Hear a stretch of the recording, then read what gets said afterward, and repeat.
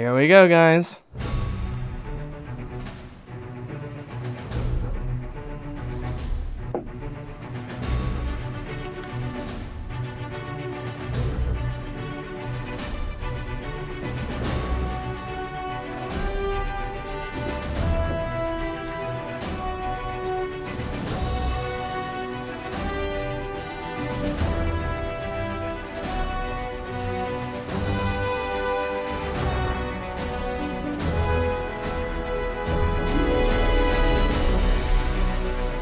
Ba ba ba ba.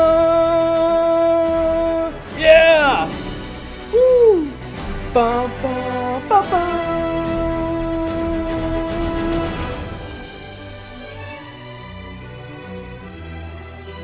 As the strings are swelling, Jimbo. I know you can't hear it, but the listeners can, and you'll hear it later. The glorious Avengers theme, composed by Danny Elfman and Brian Tyler. Yep. Yeah, that was. Go ahead. A movie. That was such a big movie. I remember coming out of that theater hopeful and knowing things were going to change forever. Absolutely. Little did we know back then that how big the Scarlet Witch was going to be. With, okay. Well, I mean, like we didn't know that she would end up leading a TV show. So Jason Jimbo Ritter, WandaVision is a thing right now, and it's way more than a thing than I expected. We're gonna get into the nitty-gritty a little bit today, but really I want to do impressionistic stuff today. Maybe go through a few clips.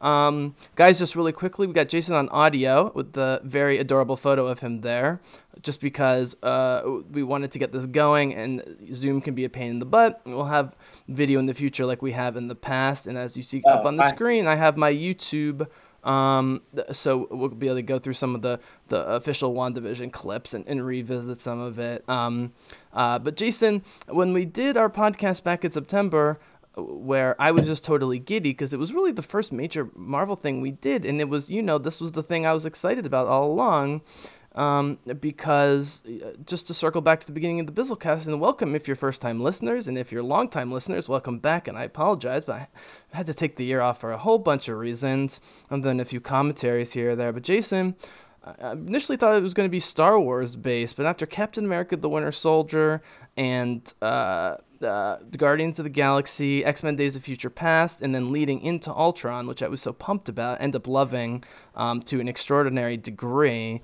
The strength of the Bizzlecast, at least until Rogue One, so the first 2 years, basically 2015, 2016, was really the strength of the Marvel Cinematic Universe, and I was so blown away by Ultron, specifically because of the character relationships, and as we talked about in that podcast, we talked about before, and we might talk about tonight, the Scarlet Witch, I guess if she wasn't officially called the Scarlet Witch until the show, which we'll talk about that, Wanda Maximoff, played by Elizabeth Olsen, her relationship with Jeremy Renner, what they brought out of each other, and I'm a guy that loves to make podcasts, predictions. I mean, everyone knows that I like to backpat, but I also, when I'm wrong.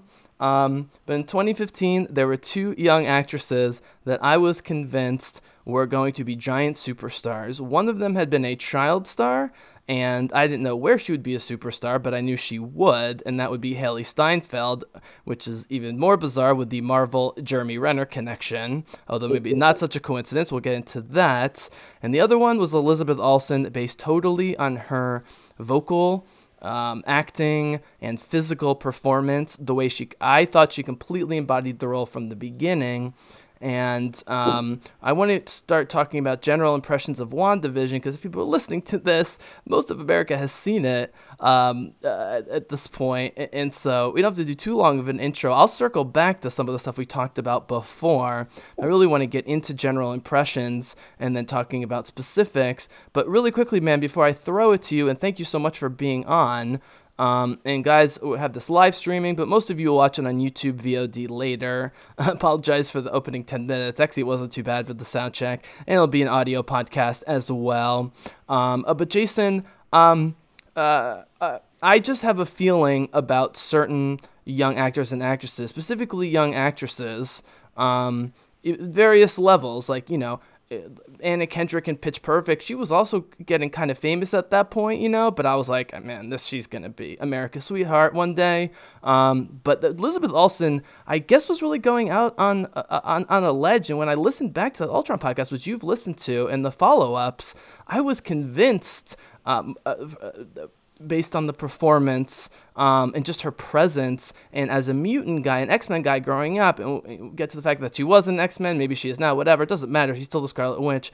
The way she got the personality and the powers of Wanda so immediately, and it just, the more I watched it and the way she interacted with Renner, who really stole parts of the movie as sort of the heart of the movie. We'll get back to Renner perhaps, because then they appeared in The Great Wind River together as well, and now he's sort of mentoring with Hailee Steinfeld in sort of a similar way. I was just... I don't know what it was. It was, it wasn't like the Ahsoka thing, which was, came from lots of study and talking and, stuff over years and blah, blah, blah. It was just like, boom, one performance. I even had forgotten she was an Olsen sister when I first saw it. That sort of came to light later. That's definitely going to come up because of the sort of meta Full House Olsen thing that was going on. And she has older twins, and, she's a twin in the show, and she has twins. And my sister has twins. It's just totally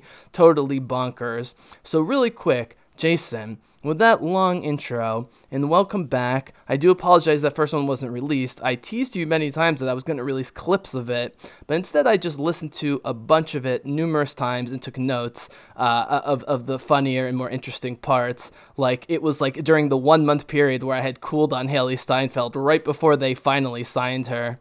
And it's funny to listen back on that, with how much I jumped back on that train immediately. I think that was just, what do they call that? Not a lover's quarrel. Like, it was like being rejected. It was like I felt like I was being rejected because she was rejecting what was clear she should take the Marvel role. Anyways, maybe we'll get back to Hailee Steinfeld and Jeremy Renner, but there's some great stuff on that podcast. So welcome back. This is the one that we really need to release, though. I was totally giddy on that one. I'm in a different state of mind now. I'm definitely going to be, effusive, but you and I have had a lot of conversations about this. I did what I've been doing with The Expanse and other shows. Now, The Witcher I watched immediately before anyone did. Like, it's 8 hours straight. This, I knew I was going to get spoiled on Twitter and elsewhere, but I didn't really care because I wanted to see the performances and the production, and I wanted to see that my Lindsay, after all these years, was getting her due and was going to become the giant star that she is. This is my encapsulation, and I'm throwing it to you right now. Jason Jimbo Ritter.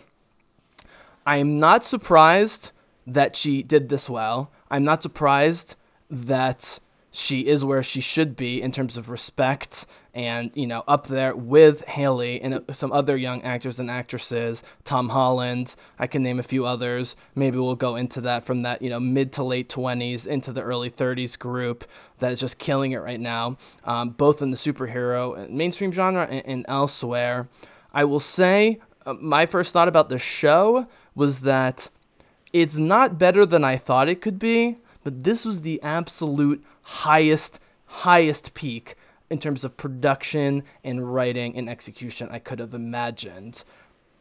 And the thing that does shock me, though, is the extent and speed to which America in general has fallen in love with this, and especially Elizabeth Olsen, who has clearly jumped ahead. Gal Gadot's another story, but outside of that, has clearly jumped ahead as the most beloved and just the one that people are most fascinated in now and into the future in the comic book world. I saw it all along, and I think Hailee Steinfeld's going to get there too. And I'll talk later about my long-running prediction that I feel more confident now that they're going to be the Stark-Rogers dynamic, frenemies, and that's going to serve important plot and character purposes going forward. So I sort of broke that down into my expectations for the show, my expectations for Lizzie, and my expectations for the reception of Lizzie. So on those topics, you can take them any different ways, and you can start any which way. What are initial impressions based on watching it live, watching it ahead of me, being very good at not ruining spoilers, having some time to think about it? And you can start with the show, you can start with Lizzie, you can start with Lizzie and the show, you can start with the reception, any of those things. When you think about WandaVision today, March 15th, 2021, with a little time to digest it, and we're not going to talk about the fringe people who always complain about everything, and are the same people that were pissed when I helped get Gina Carano fired. You're welcome, Gina Carano. That was one of the most satisfying days of my life. Have fun being a right-wing lunatic, you fucking crazy person. But anyways, we're not going to talk about that. We're going to stick to positivity, which is really most country, and even beyond positivity, which is love. I mean, I'm getting reception from men and women who have no interest in this stuff. Even friends of mine who are casually into Star Wars, and that is it, because Americans can be casually into Star Wars, are more than casually into this. And that's been mind-blowing to me. So, all right, I'll shut up, throw it to you. WandaVision, go. All right, well, guess we're going to start with how we were all introduced, where Disney tried to pull a fast one on the Clipper guys, because the week before they kept trying to promote a prequel, which ended up being a clip show of Wanda and Vision. Which, did we really need a clip show? Okay, back up. Forget the clip shows. Forget the promises. Yeah. Forget the things that may or not happen. I want to hear specifically about WandaVision. I know you loved it. We're going to get to what you loved, what you love more than others. But your impression of the reception to it and Lizzie's performance and her breakoutness to the point where, there's already a push among nerds and non-nerds that she should at least be in the running for all the awards. Yeah, so WandaVision was a roller coaster for sure. I remember the first two episodes and being kind of blown away how it's basically a parody of all the sitcoms from Dick Van Dyke to The Office, pretty much, and how they were nailing it, and she nails like every period of sitcom ever. So for that, she should, win an Emmy, of course. Because they did. Of course, my favorite one was the one where they went into the Full House parody. Gee, I wonder why. Yeah, I mean, there was the direct Full House parody that was shot like Full House. The color was Full House. The costumes Full House. And, of course, the surprise guest at the end, Evan Peters, which you and I were both kind of right and wrong about, the Evan Peters thing. But I just want to make clear to people two things. One, I'm not going to say they definitively said she was born with powers at this point, therefore making her a mutant. And guys, hold on. Jason, okay. I'm going to point out the stuff where I was wrong and where I was right, okay? And I listened to that podcast numerous times. And I specifically said the best thing to do would be to say she was born with powers and it was enhanced by Hydra. And as far as I can tell, that's what maybe happened. Just let me finish this train of thought. Related to that, people think because of the Evan Peters thing, and then he turned out just to be a brainwashed, slave minion of Agatha the whole time. Kevin Feige, as we've talked about, doesn't treat his audience like they're idiots. And the only red herring, like real red herring, meaning a complete misdirect that leads nowhere, in the history of Marvel was Iron Man 3 with the Mandarin. That's the only one. Everything else, even things that didn't seem big at the time, have led to things like Vision and Wanda having some moments in Age of Ultron that pay off 6 years later. And it's not a coincidence that they brought a very, very, very recognizable Fox X-Men character into it. It doesn't matter that he's not, Quicksilver, and you could kind of tell from the beginning. And one of the things I want to talk about in this podcast and future podcasts is the surreality of the whole thing. As I described it to people, at least through the first few episodes, it's the Truman Show, but it's the Truman Show where the people inside the show and outside the show aren't sure what's going on, which makes it extra interesting. It's not just Jim Carrey and everyone else is in on it, right? I mean, here's the summary, and then we think Wanda's totally in on it, but then it's Agatha all along, and she's actually not in on it either. And so I want to make two things clear.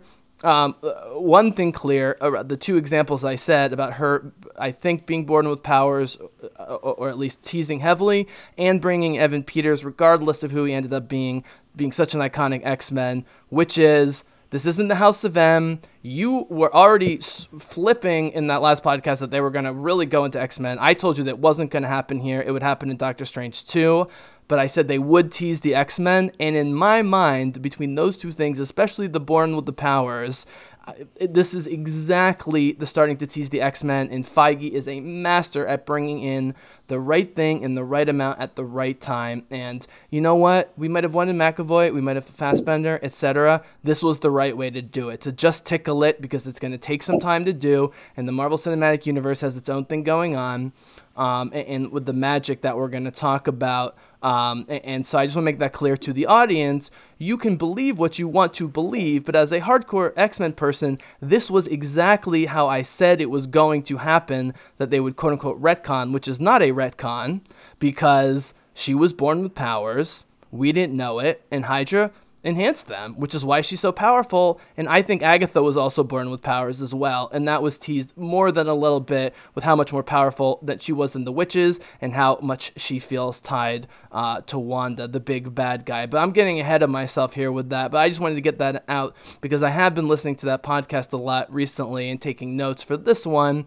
I wanted to make clear that we had a big X-Men discussion. Ryan Reynolds had just been brought on board, and I don't know if his name appeared in the credits, but there's no doubt in my mind that the amazing X-Men lore tie-in of Deadpool 2, and now they have it at Disney, and bringing Ryan Reynolds in. This is the first step towards the House of M. It's definitely going to happen. It's a question of when. There's no other possible conclusion to the story. I'm not saying it's going to conclude exactly like it does in the House of M. And guys, this is the big Wanda Maximoff goes crazy and kills a bunch of people, including most of the mutants thing. We might get back to later. But you can comment on this. Let me put it this way, Jason. Do you at least accept my premise that they didn't definitively say not? Yeah, they definitely didn't say that it's not Wanda, because some of it is Wanda, and some of it could have been Agatha, and then some of it could have been Hayward, again, the most useless villain in the MCU, but that, who knows? It could be a mixture of all three. The important thing about this show was that, so the X-Men thing is two levels of nerddom, where even a lot of Marvel Cinematic Universe fans who aren't X-Men people might not have noticed, what was going on. And be like, oh, that's the guy who did the cool Quicksilver scenes or whatever, and it wasn't Aaron Taylor Johnson, who was her actual brother, and we saw scenes of Aaron Taylor Johnson, blah, blah, blah. The first level is just Marvel nerds, and dude, what this did, and I know I'm going to make the comparison, man. I always do, but I have to make the comparison to Rogue One, which is, if you are a deep dive Star Wars nerd, there was so much to sink your teeth into in Rogue One, but the reason Rogue One tracked so well among the average audience, overperformed what they expected in the darkest and most violent Disney movie ever, that had reshoots and people weren't sure was going to go, was wildly successful in the mainstream and among nerds, and has grown in popularity over time to the point where it's at the top of a lot of people's lists now, especially with the controversy over the other four movies and especially the saga movies and how that has sat. But the reason reason that tracks so well is because it was a brilliant movie that had just enough Star Wars references for the casual fan and had tons of Star Wars references for the non-casual fan. Throw it to you. Do you think this show had that balance, and that is why it's so successful, is because you and I, like, every 2 minutes of every episode was like, but it was also amazing drama that if you just jump in, and this is one of your first Marvel properties, Jessica Jones, or the Netflix shows would be the other comparison, just in terms of great television. Did you find it struck that balance, and do you think that's contributing to its popularity among all types of audiences around the country? Go ahead.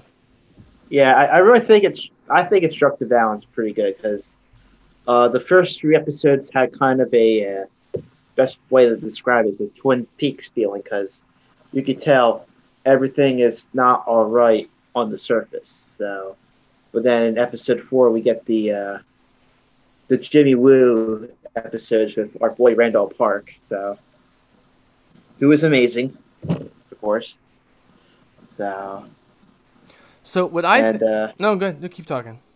And we also get some great scenes with one of your favorite side MCU characters, Darcy Lewis. Love Kat Dennings. Kat Dennings came up in our prediction podcast, which was that we knew there had to be a reality outside because there's no way Kat Dennings, would do what Agatha did, and sneak up into her subconsciousness out of nowhere. And so I thought it was a great decision in episode 4 to just completely go outside of the bubble, and because it was a mystery on both sides. Did it make sense what I was saying about it being a mystery on both sides? You know what I mean? Yeah. Yeah, go ahead. Yeah, with Kat Dennings and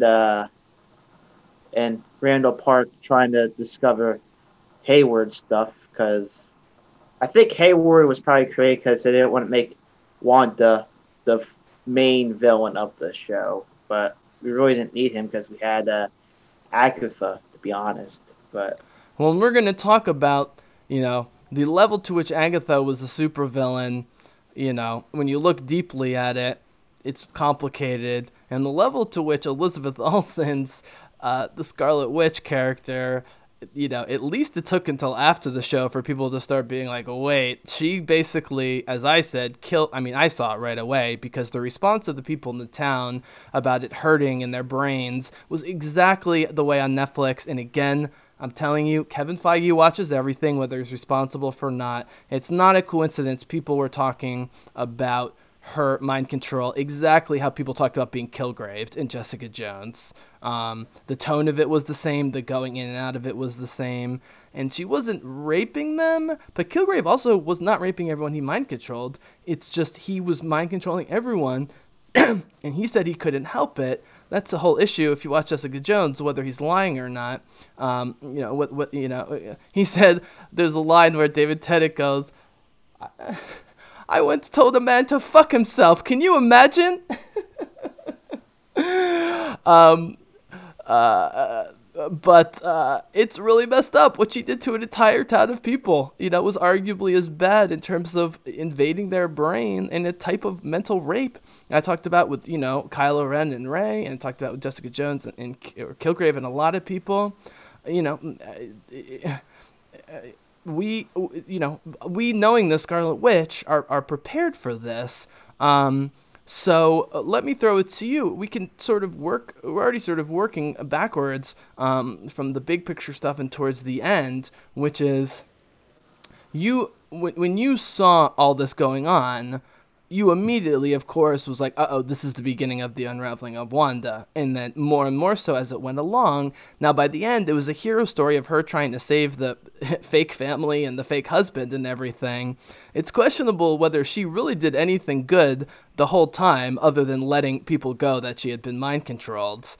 Your thoughts about that and the fact that America is, totally fine with this, and whether they realize it immediately or afterwards that it's messed up or it hasn't sunk in yet, or they think she's a hero, is all very interesting. And my theory is the same thing I said from the beginning. It is the appealingness and relatability and charisma and greatness of Elizabeth Olsen. And while she obviously is gorgeous and insanely talented, there's something eminently relatable about her that not many actresses have.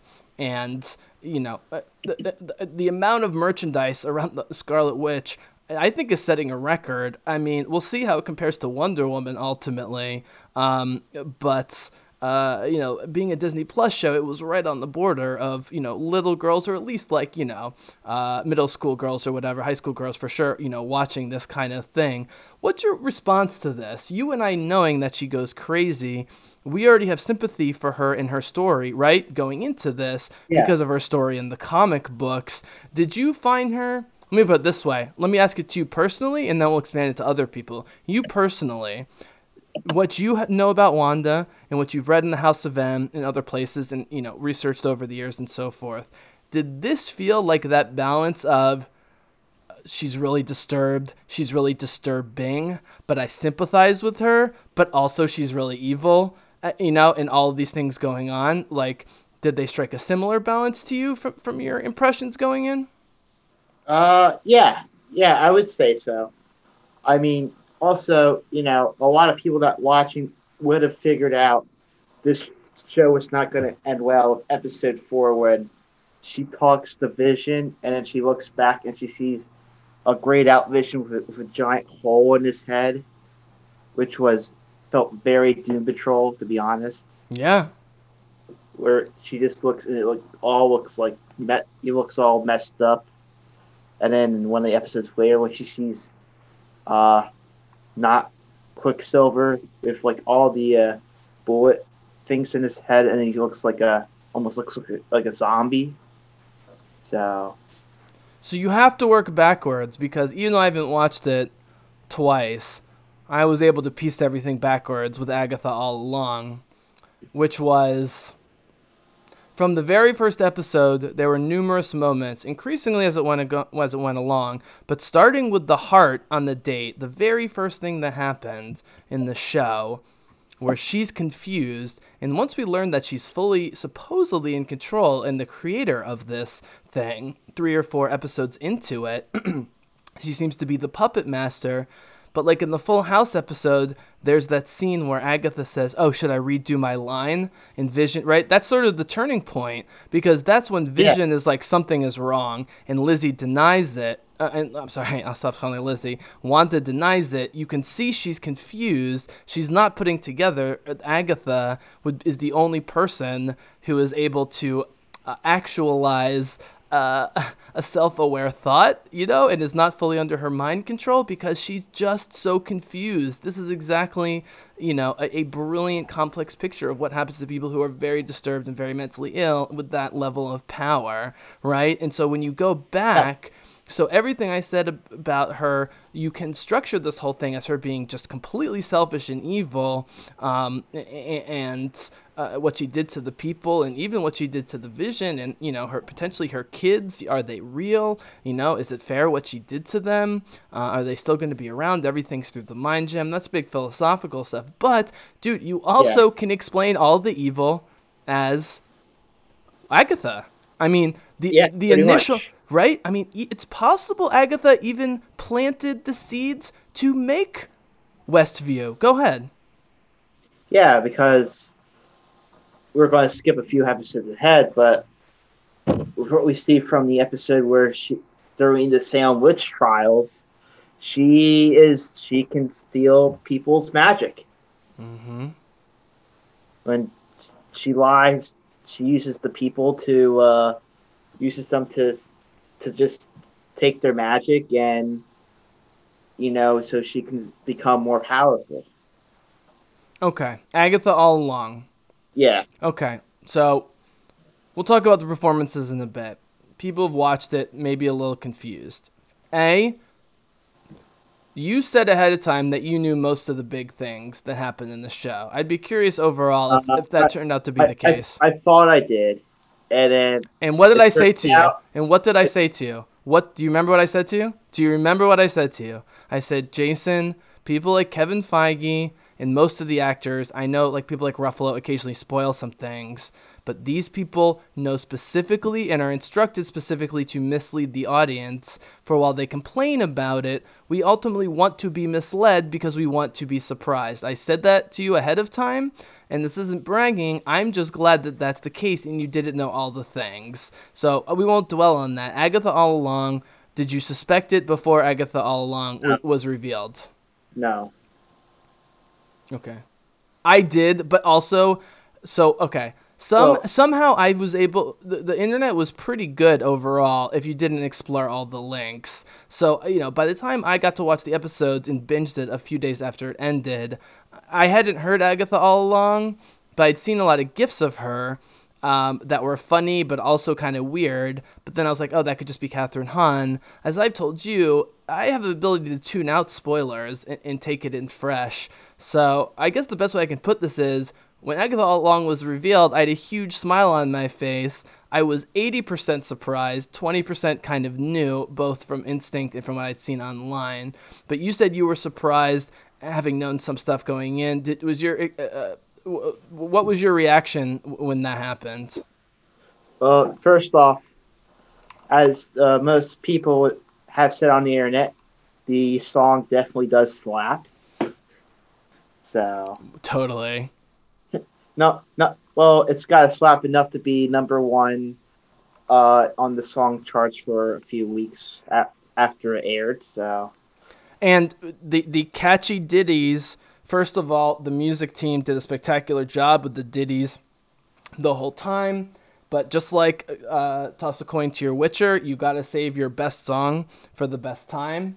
Now, Toss a Coin to The Witcher, they introduced it early because it was important to get the theme of the show going, to establish some humor and to establish the musical element, and that they would bring it back in sort of comedic elements, as it went along.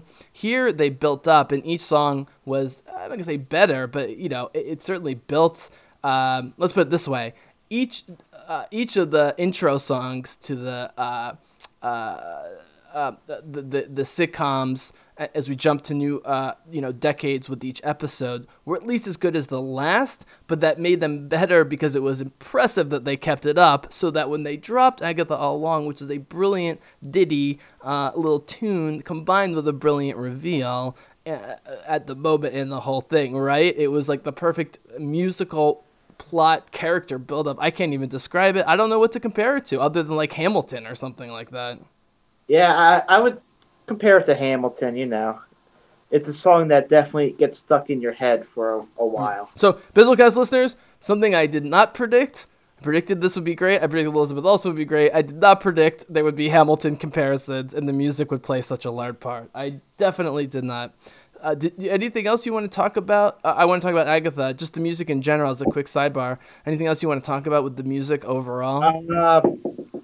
Not really, but most of the themes, when you listen to some of the themes of the episode, there's like an underlying thing of, you can tell where Wanda's or Agatha's state is at in the show, like the Full House episode and the Malcolm in the Middle type episode song. You can kind of hear where they're like, I think one of the lyrics is keep it going. So that kind of hints towards her trying to keep this illusion going and not trying to deal with her grief. Let's go there because you've talked about grief. You talked about it ahead of time as a main thing that was going to be part of this. And it certainly delivered on that front. How did you think it treated the issue of grief? Both in sort of a wide aspect as just a dramatic show and a character study, but also, that we've been living with her grief, right? The death of her brother, the double death of Vision, the death of Natasha, who was like an older sister / trained her and so forth, right? I mean, she arguably lost more than anybody in the Vengers over the last 6 years, even before she was in the Venger. So go ahead and talk about that for a little bit.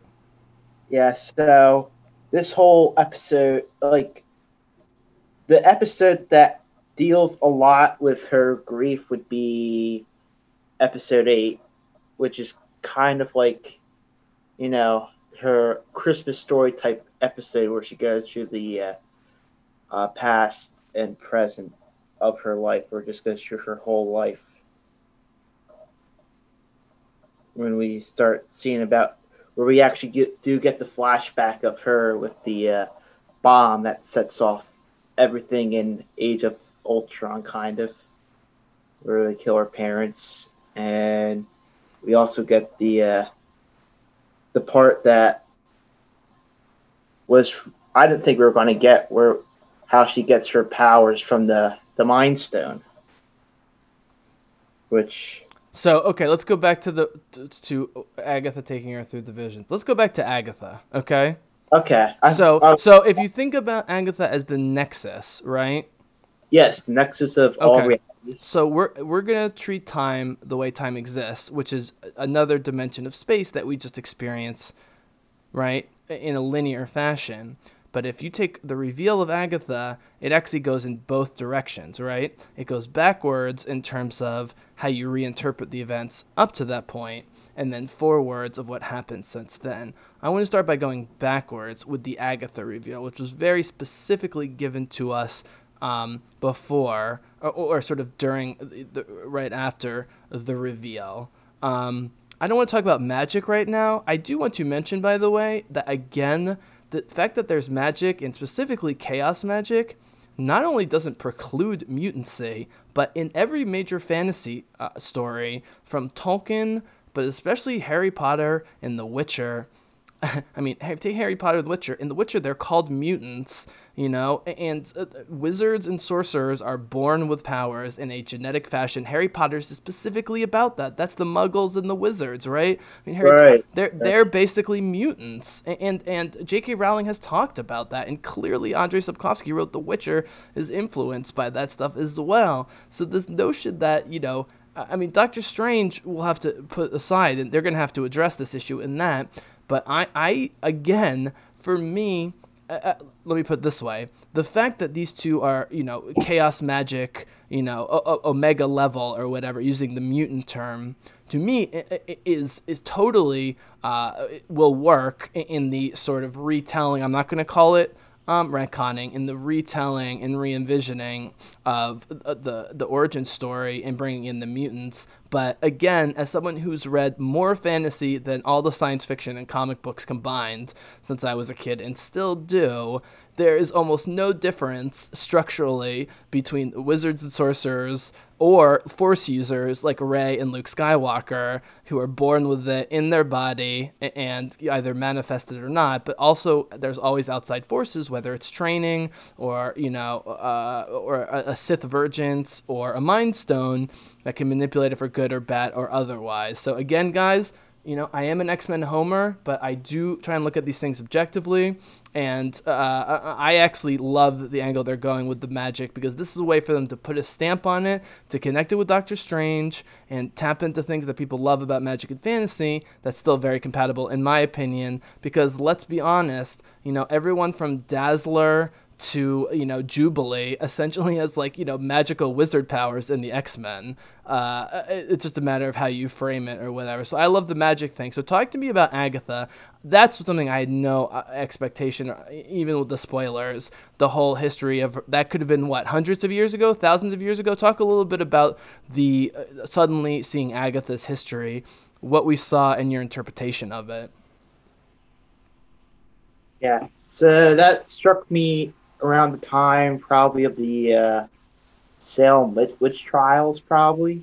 So that's got to be 100 or 1,000 years ago. I'm gonna have to put. It was definitely hearkening to the Salem witch trials, but because it was witches burning a witch, and because in all major fantasy tellings, from Game of Thrones to Lord of the Rings to Harry Potter and definitely The Witcher, we're getting an entire Witcher series about the ancient history of the elves and the magic users. In almost all of these tellings, the magic users, whether it's Gandalf or whether it's, even some of the sorcerers who are hundreds of years old or more in The Witcher and so forth, are some of the earliest people that exist. And so because it was witches burning a witch, I don't think at all that was Salem. It was hearkening, again, like so much in the show, to parts of American history that people are familiar with. And that's fine if people assume that. I don't think that's the case at all. And I think that if you look at what's the lore that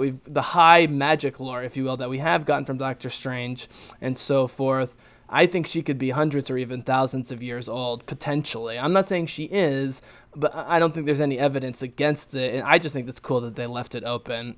Your interpretation, totally valid. I can see it, but I also, as a fantasy person, could see that being, the Chaos Wars, of the ancient sorcerers and, sorceresses, in the early days or whatever, or sometime in between. Sorry, go ahead.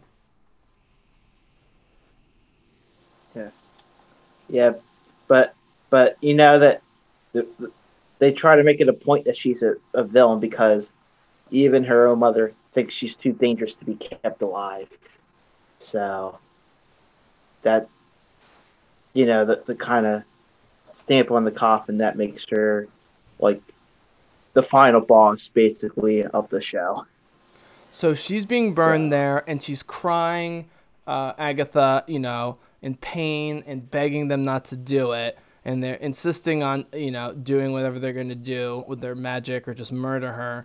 And then she goes Scarlet Witch, right? She goes Scarlet Witch long before. I mean, this is directly teasing what's going to happen with Wanda, guys. Spoiler alert. In some fashion, what we see with Agatha in that scene is directly referencing or at least teasing strongly what we're going to see and how it's going to manifest when Wanda goes through that. So the question is, was she faking the pain and the anguish in order to suck all their powers in? Or is she or in the comics, it's very clear that Wanda is as truly, extremely, horrifically bipolar as she pretends to be.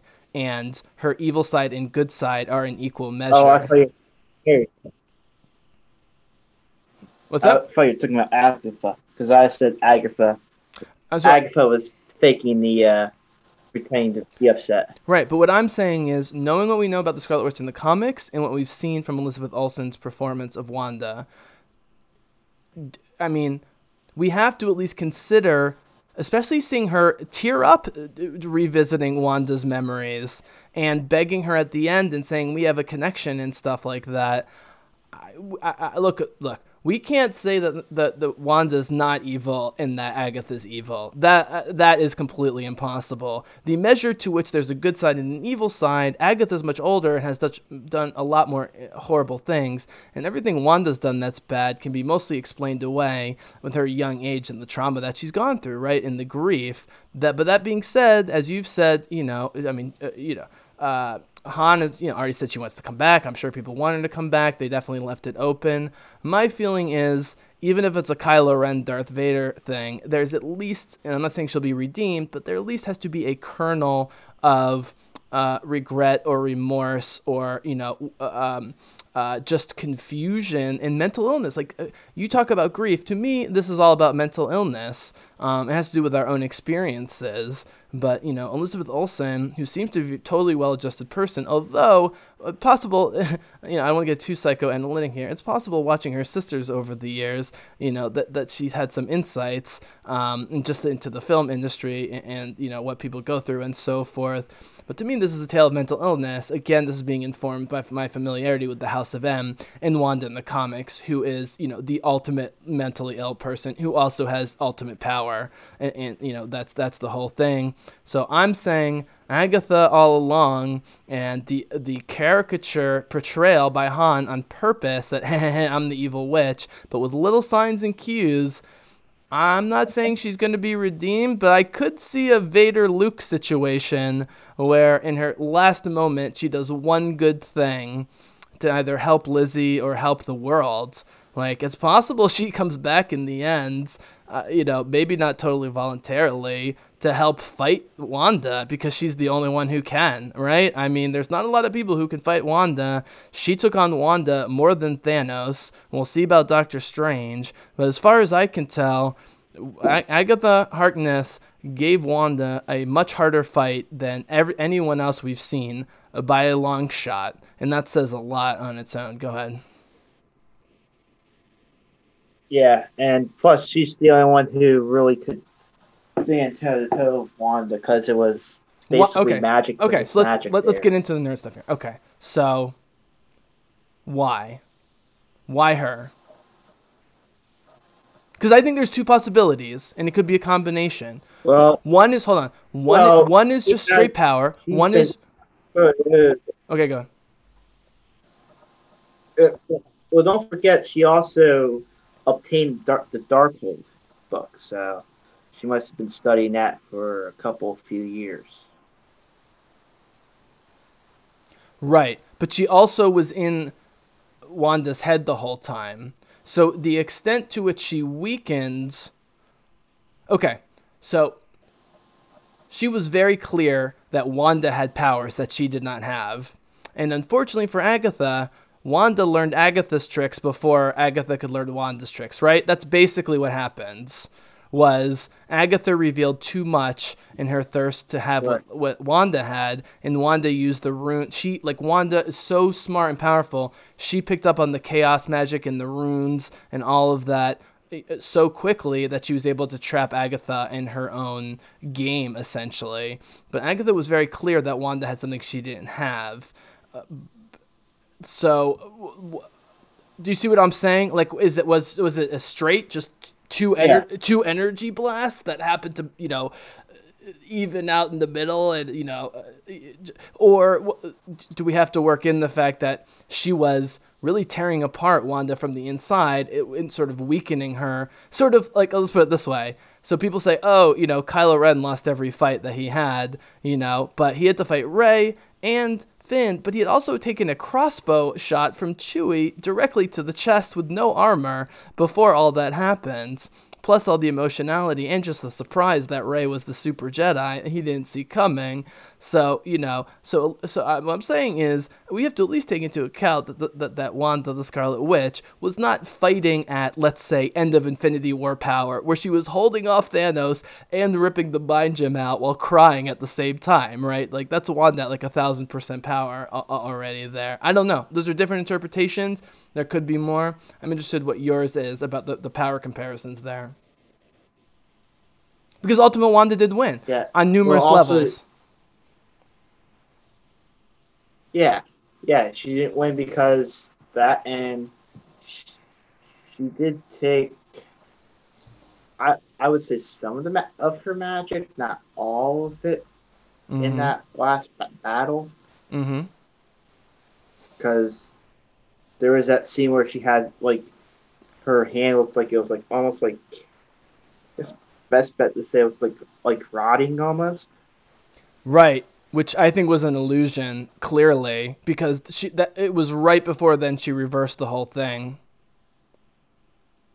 And, dude, by the way, Doctor Strange, right? Yeah. And Multiverse of Madness or whatever, he's an illusionist. I mean, look, I know I had tons of theories about Endgame.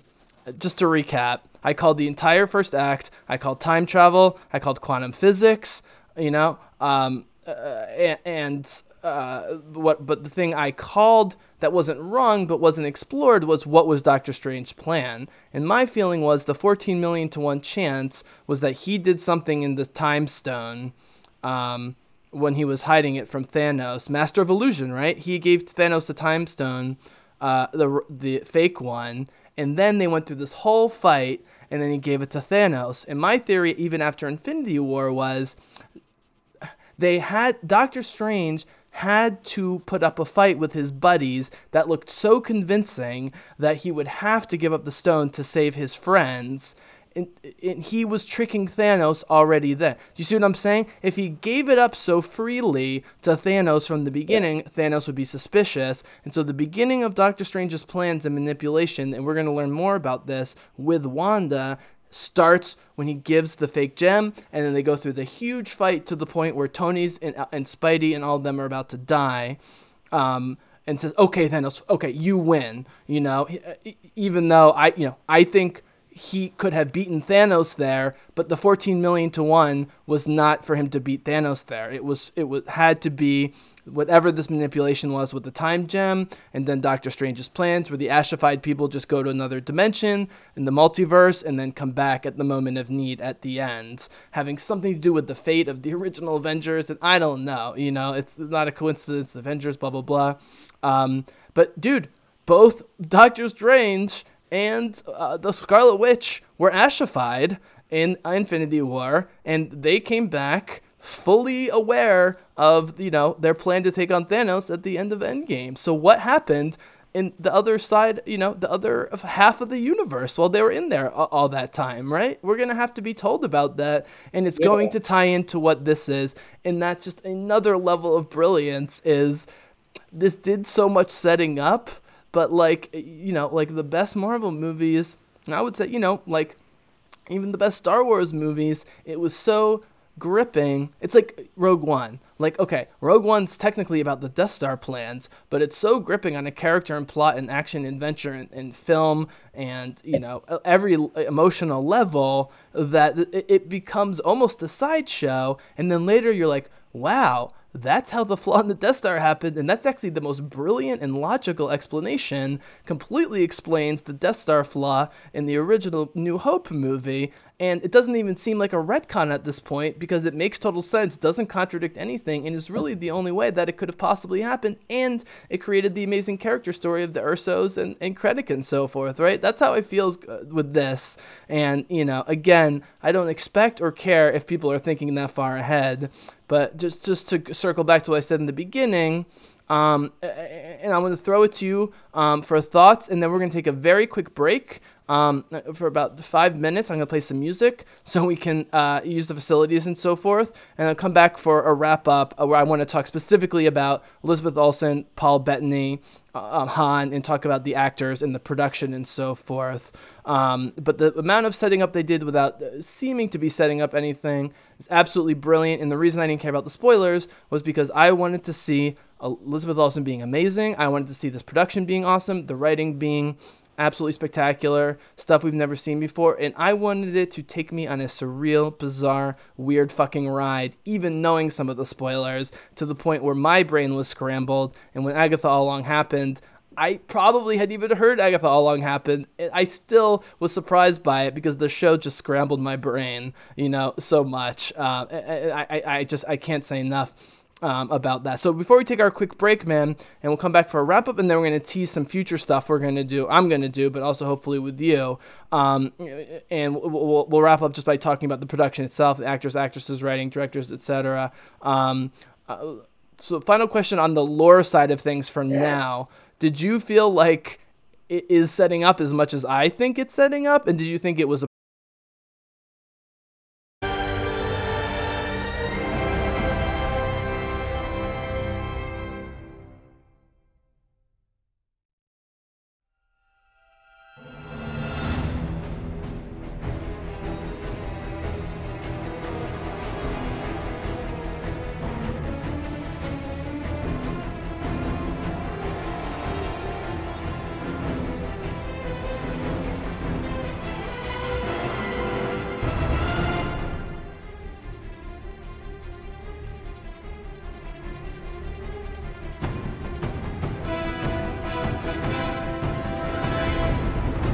Alright, folks,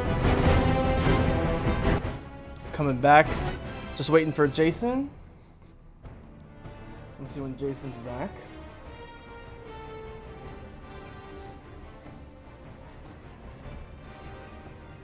I'm going to take you out of the music here real quick.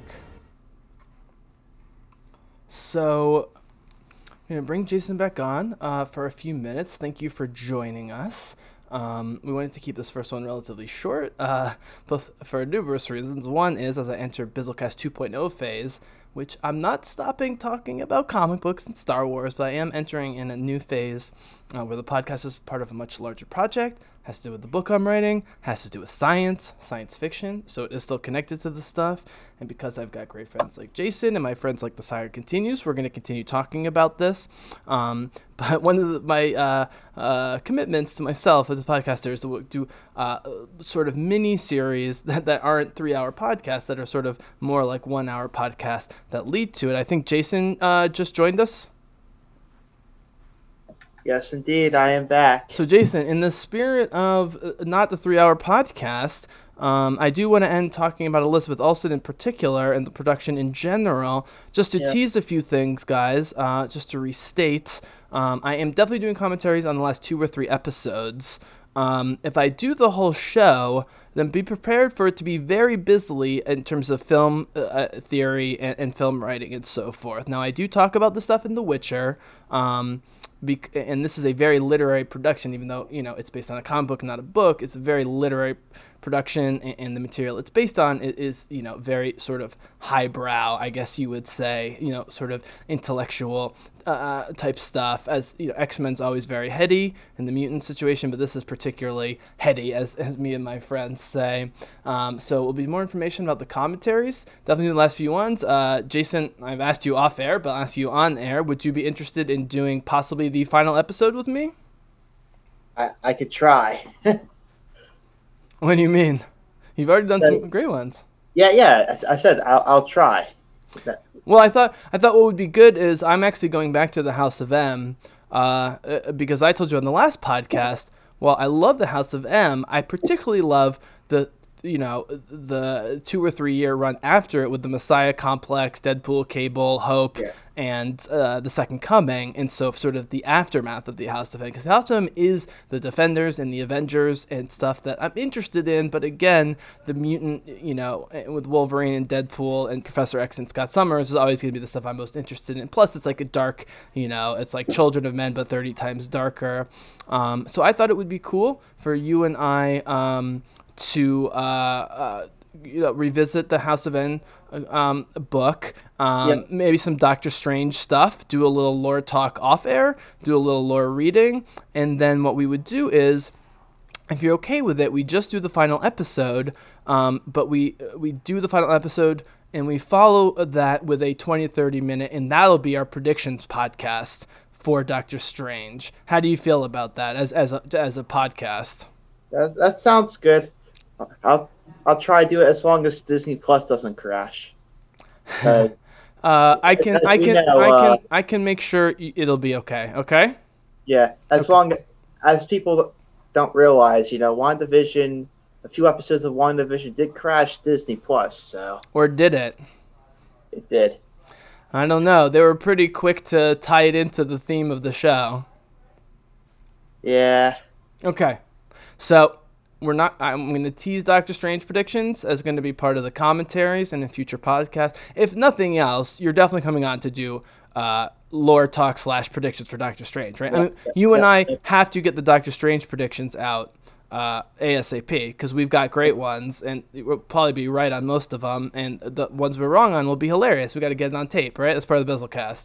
Yep, and I know there are people who are probably wondering what happened to the Batman podcast we were going to do. Well, luckily we didn't record that, and I didn't release it. We just never recorded it because that's a huge project, and with the delay of the Batman and the fact that Gotham Knights is still and the fact that Gotham Knights is still a little ways off, I always felt fine that we didn't rush it, and especially because I could tell at the time that I was going to have trouble getting podcasts out. So we did not do that yet, and we're definitely doing it. As I've said on the few podcasts that I've done, Jason, in the last 6 months, I said I am moving away from doing tons of comic book and Star Wars stuff, but not because I don't want to do it, just because I have other things I want to do in Bizzlecast 2.0 and the new project and the book and everything. But with you, we're definitely going to keep doing deep dives.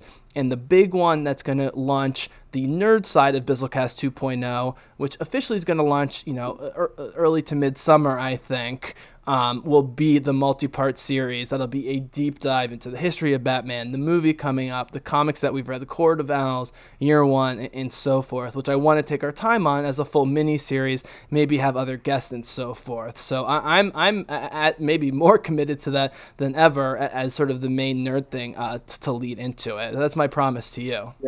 Yeah, and I don't think we're in any rush because the Batman just finished production, so we're going to start getting some information about that. We're getting more Court of Owls, and as we get closer to Gotham Knights, we're going to get more lore from that as well. And so, we're getting a Gotham Knights comic book, right? We're getting all sorts of stuff, man. And so I think if we do sort of 3 to 5 episodes, but space them 2 to 3 weeks apart and record them, let's say, over the next 2 to 3 months. Then I can release it all as a mini series, and we'll have gotten information all through then. I think would be really cool as sort of an ongoing, NPR style kind of mini series where we have more information each time. I think would be super cool. Yep, and I'll probably be reading all these comics since I got DC Infinite. And I think we can both agree, without talking about other properties that we don't love, and without talking about controversies with people we thought we loved. And I'm not going to go into details because I'm filtering out of my brain like I filter on Twitter. But let me just say, I think you and I are excited for Robert Pattinson Batman, to be the other great Batman along with Christian Bale. And while Christian Bale will always be the superior actor because he's basically the superior actor to everybody, although Pattinson, it looks like Oscar material at some point, potentially, it's possible because Matt Reeves is going to do the most nerdy, not saying the best, Matt Reeves is definitely going to do the most nerdy, loyal version of Batman we've ever gotten. It's possible that Pattinson is going to be the most loyal version of Batman we've ever gotten, and you and I are both rooting for that strongly, I believe. Yeah, it's... Like I said, it looks very Earth 1 based. Okay, quick tease of Batman, and then I really want to finish on talking about Elizabeth Olsen. Yeah, sure. Which is, with the production wrapping up, have you heard anything other than it went great with the Batman? No. Nope. I heard it went well, despite what people are trying to spread on Twitter. It went well. I just know that Zoe Kravitz has seemed as crazy, insane, but awesome and kind of happy just to be living life as ever, even though she said nothing about the Batman because she can't say anything about the Batman, just like Zendaya can't say anything about Dune. And I interpret that as no good is new news. If Zoe's happy, things I'm sure are going well. And again, you and I have both heard the same thing about Pattinson, which is, while his early career had some weird twists and turns, he's only been good, and mostly in good movies, or at least good in movies, since the beginning, and people love working with him. People love working with Matt Reeves. People love working with Zoe Kravitz. As crazy as Paul Dano is, people certainly love at least acting with him. So I think no news is good news. And while I don't want to say COVID, was a positive, it did give them a perfect smokescreen to have absolutely nothing in their face while they did it. And I think, I'm not going to say blessing in disguise because COVID's absolutely horrifying, but it had a little tiny side effect of distracting us from being obsessed with it. And so all the secrets remain secrets as far as I can tell, and I think it's a good thing. That's my final thought. Your final thought on Batman, then we got to talk Elizabeth Olsen and wrap up. Yeah, it went good. I knew it wrapped because Jeffrey Wright posted a picture of himself as Gordon, and he seemed super psyched and excited to play that character. Once again, I think he's going to be playing Gordon in the TV show, but that's a discussion for another day. But yes, so... and I'm controlling myself about all the Batgirl rumors. I'm controlling myself because we finally got a Barbara Gordon who's absolutely perfect as the post-killing joke Oracle, Barbara Gordon, and Savannah Welch, who's perfect on every level, both real life, her acting talent, her looks, her real history. And I just hope that the promise of her becoming a major character, regardless if she trains and there are future Batgirls, which there definitely will be, and that's great, that she's our obviously we love America Young already, who's voicing Batgirl in Gotham Knights. We love her, and I follow her, and she's great at communicating online. All of them are. Christopher Sean and all those guys have been awesome. America Young's amazing. I can't wait for that Batgirl. But in terms of live action, for right now, Savannah Welch, I just have to say it while we're on this topic, please DC, let her be our Barbara Gordon, at least for a couple of years in all media. But the way she talks about it, man, and how few projects she's taken outside of music since her accident, makes me think that the Titans thing, which I will be watching, is going to launch her into her own show. It has to happen. All the signs are indicating that that's the case, and I'm thrilled with it. And I just wish I trusted DC enough to be able to be. It's like with Elizabeth Olsen. When she broke out Yes, Joss Whedon directed and wrote it. We're not going to talk about Joss Whedon, but he still is a genius, and he still discovered Elizabeth Olsen and made her who she is, along with Jeremy Renner and the other actors. But, I knew that if, let's put it this way, in 2015, if my theory at that point that she was as brilliant and going to be even more brilliant as I thought and felt she was and would continue to be even more and more, I knew she was in good hands with the Marvel Cinematic Universe. I wish I felt that way with DC Comics. I'm going to leave it at that. Matt Reeves has his own thing going with the movies, so that's totally fine. In terms of on television, things are getting a lot better, and so I know I'm just going on my high horse here about Batgirl, but we're talking about Batman.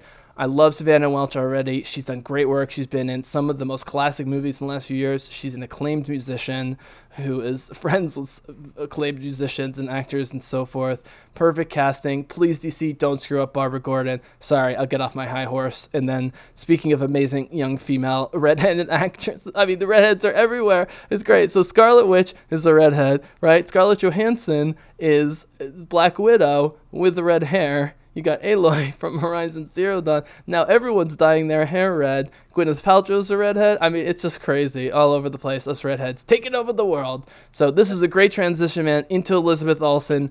You were on the Elizabeth Olsen bandwagon with me. You discovered me listening to my Age of Ultron podcast because you love it too, and we love it more than more than most people, and we loved her in it. You talked about how Civil War was the one that really opened your eyes to her, and that makes total sense because while she had less screen time, they let her actually be an Avenger and have... Oh, by the way, dude, I'll lead you into you talking about Elizabeth Olsen. Do you remember we were watching the clips of Lizzie in that podcast? And we were going through the movies, and there's that scene with her and Vision in the kitchen where he's cooking, and she's being cute Lizzie, and they're kind of flirting, and then it gets weird. I said at the time, this is WandaVision. I was like, this domestic life. So it's amazing. So not only Joss Whedon and them setting it up in Ultron, but specifically the Russos giving us a hint, calling him Viz, and him being, kind of human and awkward around her and clearly in love, and their romance and how they sold that was set up brilliantly by the Russos in Civil War as well. So Elizabeth Olsen, go ahead, my friend. All right. Well, Wait, hold on. Before we go, you had the best one-word Twitter response of all time. So let me just lead in with this. And you can deliver this as dramatically as you want. Okay, you ready? Okay. There's only one question about Wanda Maximoff as portrayed by Elizabeth Olsen. Do we give her the Emmy now or later? Yes. Yeah, it's possible. Now and later. Yeah, oh man. Okay. Wanda Maximoff, Elizabeth Olsen, go ahead. All right. Well... that this show has been I said earlier, this show is a roller coaster at this point.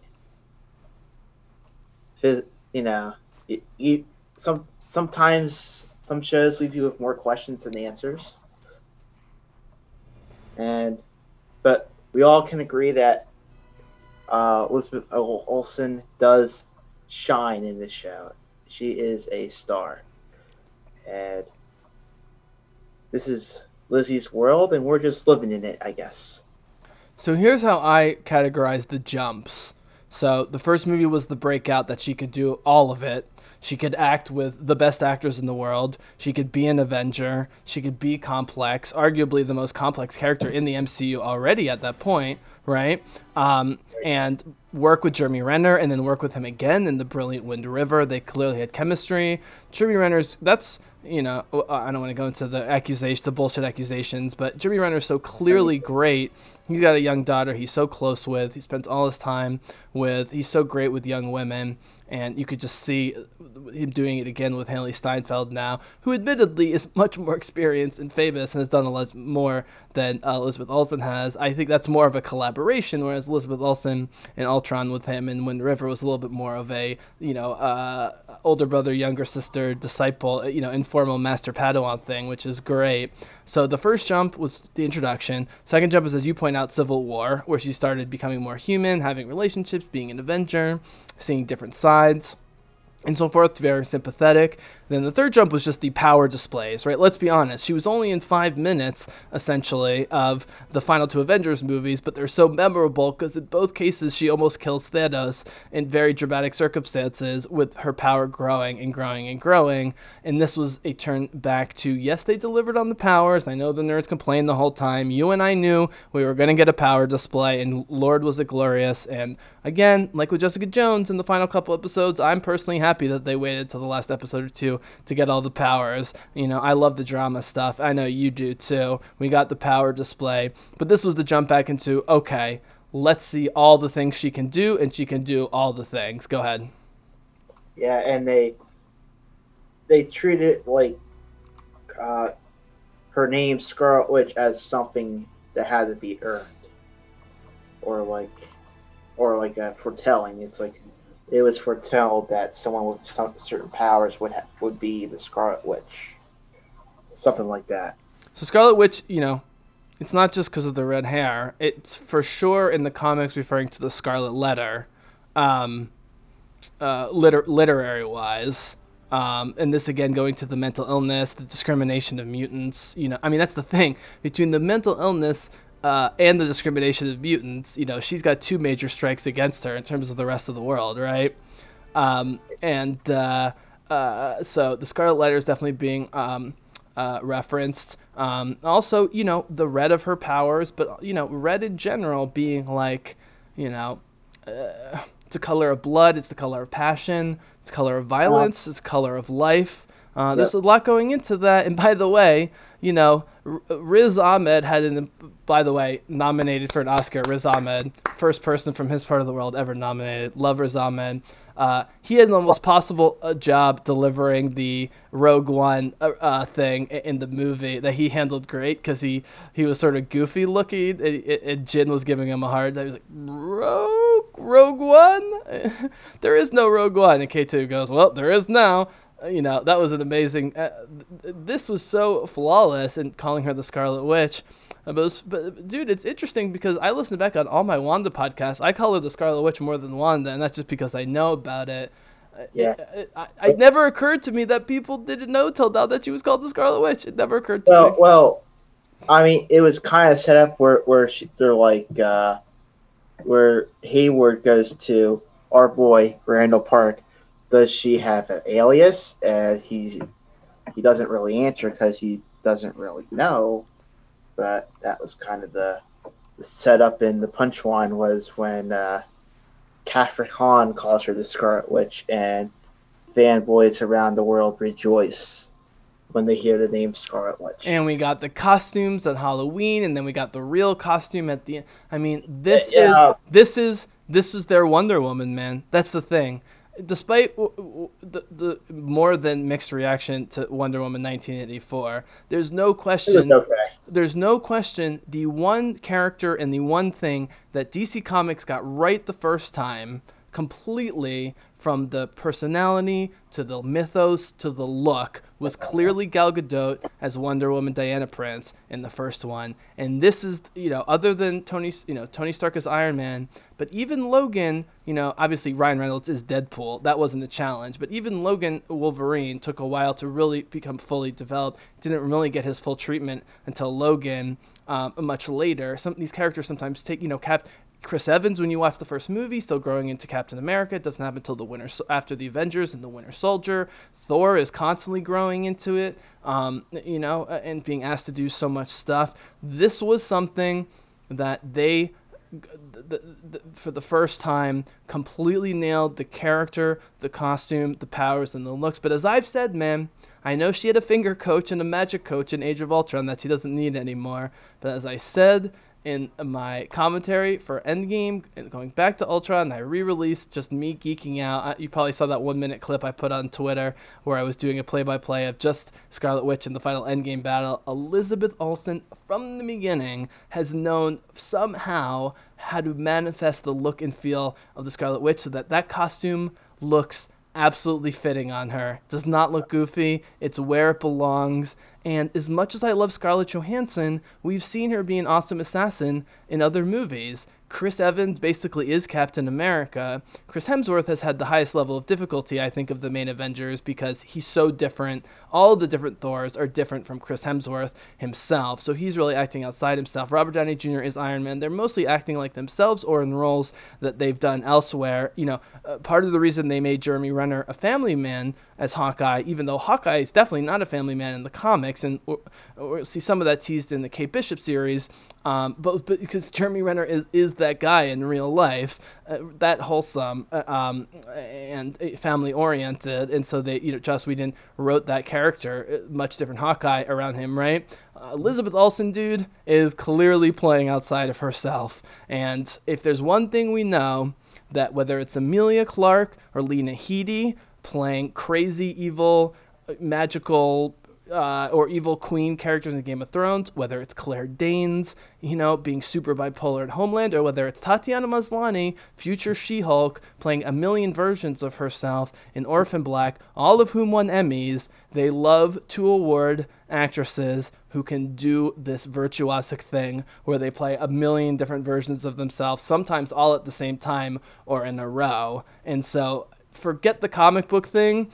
The Emmy, when we talk about Emmys and awards, this performance is right in line with Emilia Clarke, Lena Headey, Claire Danes, and Tatiana Maslany. There's a perfect continuum of that's the kind of thing they like to award with these relatively young, virtuosic, off the wall, but totally, 3+ dimensional female characters. You can respond to that or whatever.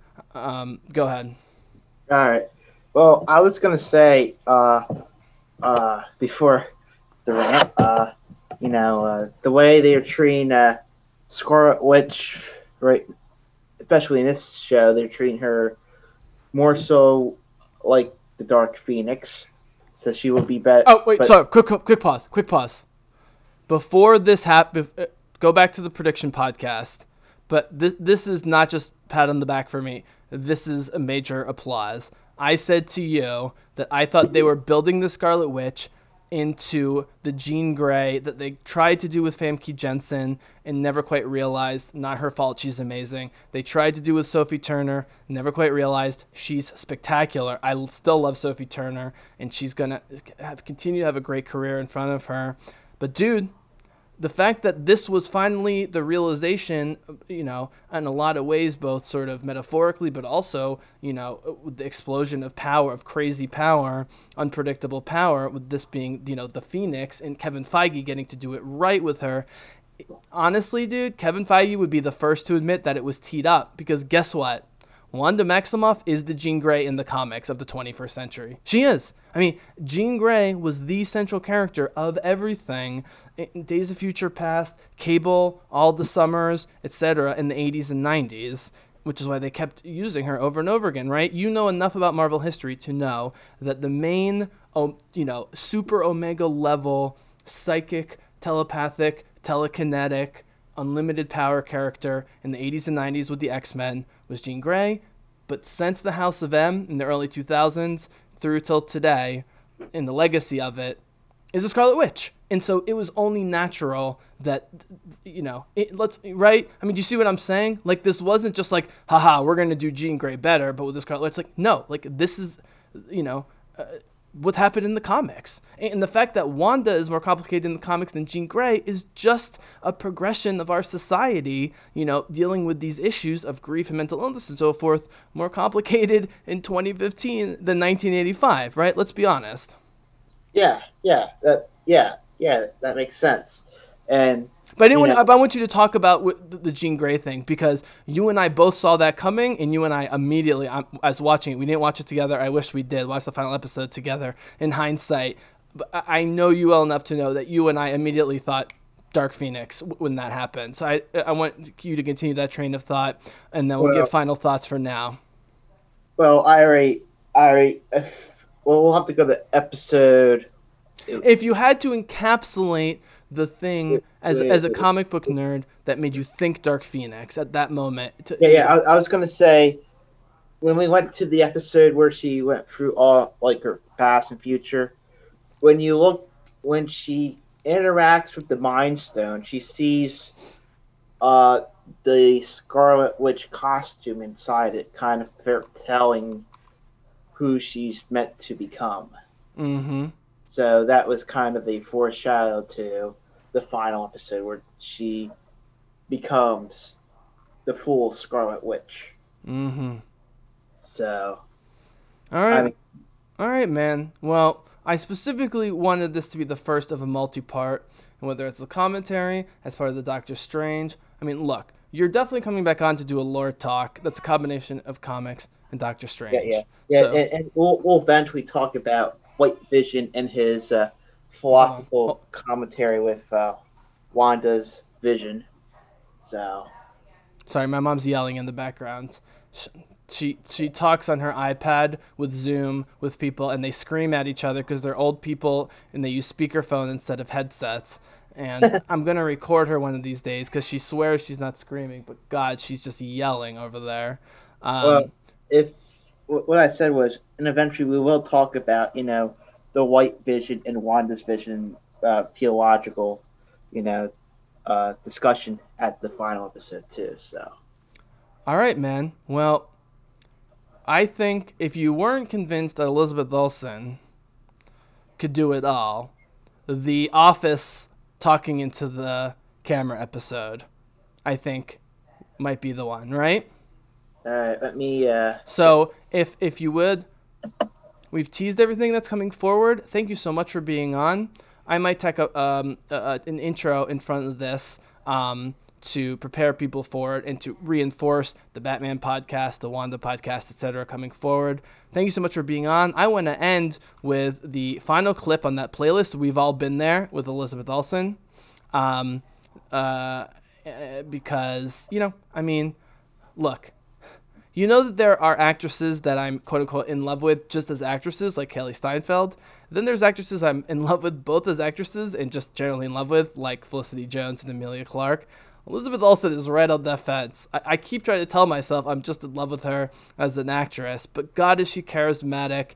And, let me put it this way. She's magnetic, and I'm going to say something, which is, first of all, Hailee Steinfeld, I am so sorry I doubted you for, that 3-week period in September. It was a bad time, and I was mad at you because I thought you were I thought you were turning your nose up at Hawkeye in Marvel, and I knew WandaVision was coming. And by the way, dude, I am sticking to my theory that part of the reason Kevin Feige fast-tracked WandaVision was to convince Hailee Steinfeld that they could do Dickinson-level drama in the Marvel Cinematic Universe. I know that sounds crazy, but that's how much he wanted her, and he wanted her to see that Lizzie Olsen was going to be the one. I think for sure she saw footage, and that was part of the reason they brought on board. So Hailee, I'm sorry. I cannot wait for Dickinson was amazing from what I've seen. I cannot wait for Hawkeye. Those are the two shows I'm most excited about. My Stark Rogers theories that definitely these two are going to be frenemies. But dude, I have to say, okay, I'm going to give you my big surprise. I'm going to give you final thought, and we're going to go out on this Lizzie clip, which is, I told you I wasn't surprised she was this good.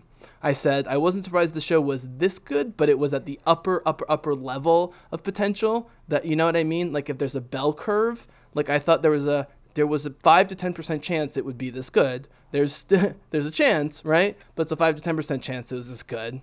I thought there was a 70-80% chance Lizzie would be this good. I didn't think the show would be this good. But the fact that I'm wondering whether Elizabeth Olsen now has a higher ceiling than Hailee Steinfeld, and the two of them are going to go neck and neck together in Marvel is unbelievable. And honestly, dude, I think Marvel, this is my big picture Marvel thing, Marvel needed this. And I was listening to a podcast I did with Matt Goisman between Infinity War and Endgame, or maybe right after Endgame, where we said Black Panther was cool, Captain Marvel was popular, but hasn't aged well. Doctor Strange doesn't seem like it's going to go on forever, and while Cumberbatch has gotten better, it's still kind of a weird character. And now with the Chadwick Boseman sadly dying in the turbulence with Black Panther, they needed the faces of the franchise going forward, but they needed them to be as good actors as Robert Downey Jr. and Chris Hemsworth and Scarlett Johansson. And now we for sure have three in Elizabeth Olsen, Hailee Steinfeld, and future She-Hulk, which is the other one I can't wait for, Tatiana Maslany. I wish you would watch at least the first season or two of Orphan Black. It's absolutely so entertaining and spectacular. After Doom Patrol. she's the best, but she's older and you know, she's had to do more. But she's the best of all the actresses. And the fact that a BBC America show that only fringe nerds watched beat out Homeland and Game of Thrones to give her an Emmy after 4 or 5 seasons of Orphan Black, and almost no one in the theater even heard of her or heard of the show, just shows how spectacular it is. And she's going to be winning again in She-Hulk. That's why Mark Ruffalo wants a big piece of that show, because he knows how good she is. So those 3 at least are very positive going forward. And so I have to think that the Kevin Feige, who knows what he's doing and knew it would be this good, just like I suspected it would be this good, has to be thrilled at America's reaction that it was this great, but specifically that she was this great. And that was my thing. I didn't care if the show was perfect. I didn't care if America loved it across the board, but I wanted to come out of this with America loving, or at least being very fascinated in the future of Elizabeth Olsen as an actress and a character. Jason Ritter, do you think we accomplished this? Yes, we do. Si puede. Yes, we can. All right. Final thoughts on Wanda, and we'll take them out on the clip. All right. So Wanda's ceiling is very high. I know this is just the beginning, they said, of her journey. I guess we're going to see the rest in Doctor Strange, too. As we know in the end credits, she does have the Darkhold.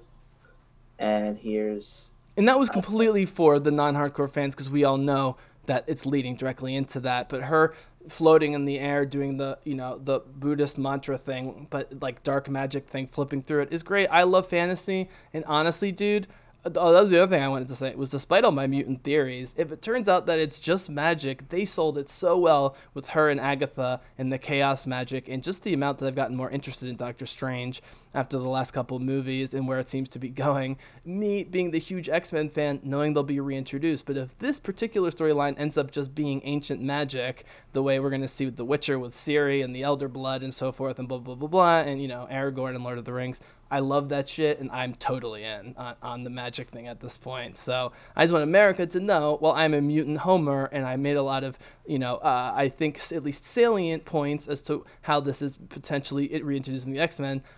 Seeing the end of this and how it's going to Doctor Strange, I couldn't be more excited. That's clearly the film I'm most excited about. And, they have to be so thrilled that that's going to be, I think the tentpole movie, at least in terms of pushing the main MCU cosmology forward next few years. Like I said, it's going to be the Captain America Winter Soldier. Yeah, it is. You're exactly right. And the fact that all of Agents of S.H.I.E.L.D., 9 seasons of it, was based on Captain America the Winter Soldier, that Hydra led to Ultron, it led to Civil War, it led to the splitting up of the Avengers. Yeah, but it also led to Steve and Natasha becoming the heart of the team. And even when Steve left, after the snap, Natasha took over, and then she sacrificed herself in a way. Yeah, you're absolutely right in terms of both the male-female team-up, and them being clearly the crux.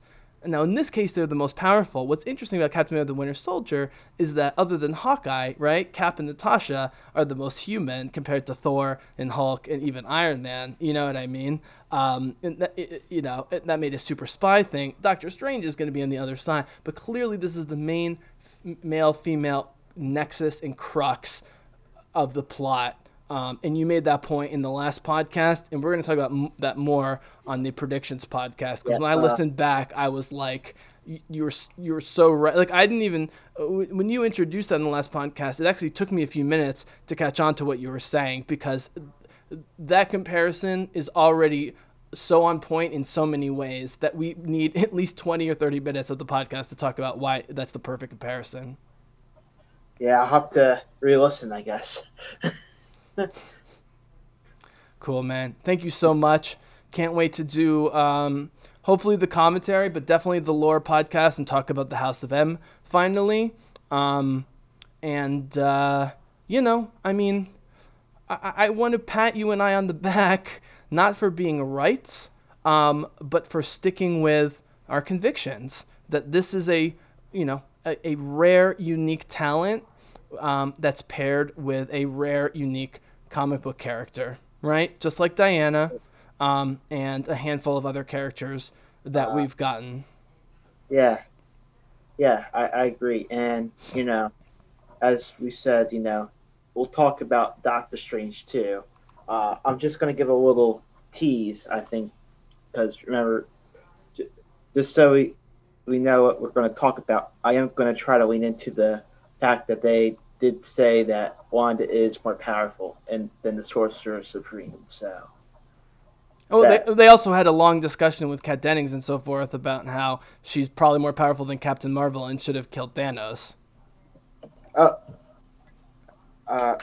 Yeah, for sure.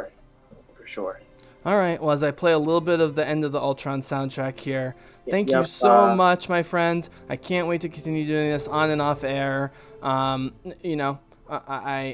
wouldn't have sustained the nerd part of my podcast for so long. And honestly, man, I'm looking forward, even though I'm moving to talk about science and literature and politics. But definitely, I want those deep dive nerd lore podcasts. And I hope I can keep you on as long as possible, man, to keep doing this. Yep. I am going. Is it alright if I promote? Oh yeah, please. All right. I'm gonna plug because the reason we're doing a podcast is because I did another podcast recently. So if you guys want to check out me talking about the other stuff like DC, you can check out the Novice Elite. I did a. Well, hold on. Let's not get it twisted. I made you promise a year ago that we would do a WandaVision wrap-up podcast. No. I said I didn't do one for a little bit because I was on there. No, I understand. But what I was going to say was, despite me excited that we're doing all these Marvel podcasts, let's not get it twisted. Our 5-part Batman deep dive is going to be the deepest dive of any comic book thing we've ever done before.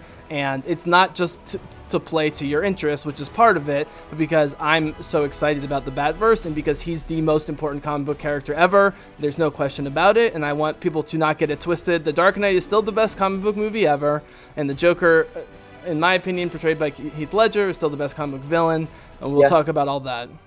Yes, but I'm just plugging what I did recently. Right, so plug the podcast, and then I'll put all the details in the podcast.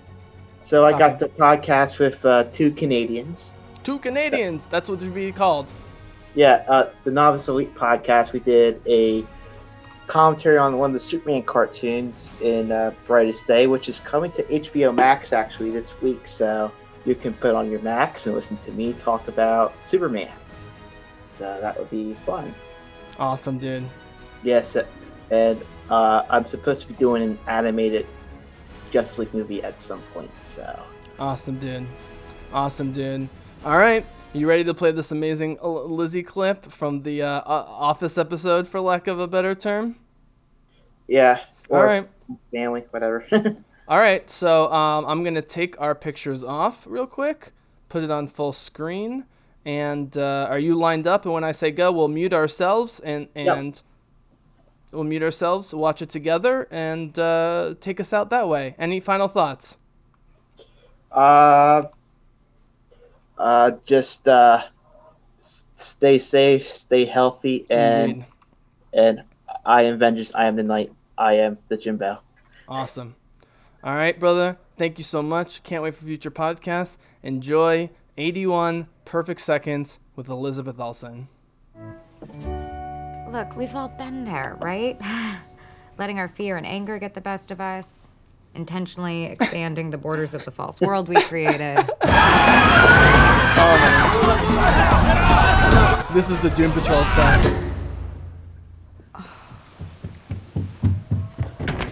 Mom, are you coming down soon? Yeah. Mom, these kids are great, by the way. Out. Oh, this is great. Old school controllers. Older school. A deck of Uno cards. She sleep? Mommy's not sleeping, honey. She's just resting her eyes. Yeah. Mom, my head feels weird.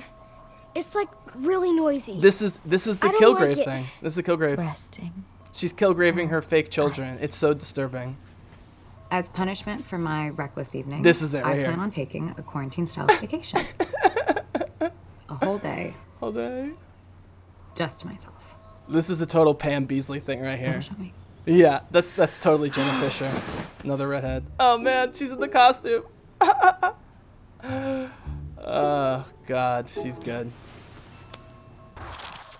Boom. Perfect. Thanks again, Jimbo. Yeah. Disney Plus, guys. WandaVision. See you guys later.